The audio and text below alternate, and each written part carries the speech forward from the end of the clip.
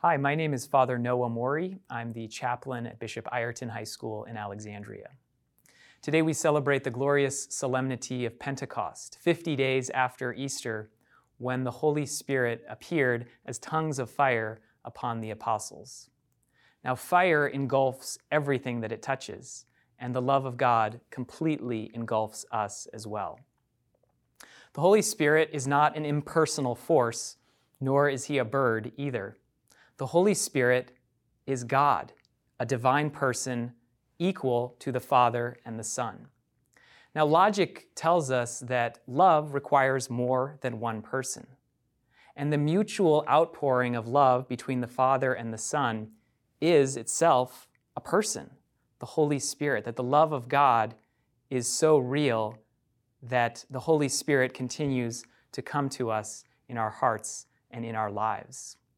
The Holy Spirit is also sent upon us for the forgiveness of sins, and we hear those beautiful words about the Holy Spirit in the words of absolution.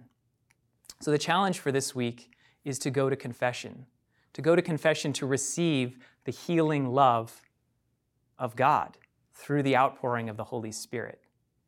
Jesus speaks to us in the gospel today, the Gospel of John, chapter 20, which we can point to as Jesus instituting the sacrament of penance, that he gives his apostles the authority and the power to forgive sins in his name.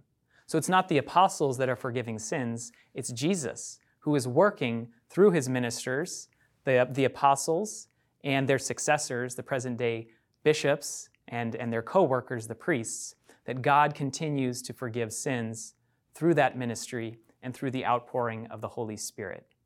So sometime over this next week, I encourage you to receive the healing mercy of God in the sacrament of penance and to pray often to the Holy Spirit who is our counselor, our sanctifier, our teacher, and our guide, that he will lead us to a true love of the entire Trinity, Father, Son, and Holy Spirit, and that we will know and experience the love of God in our hearts.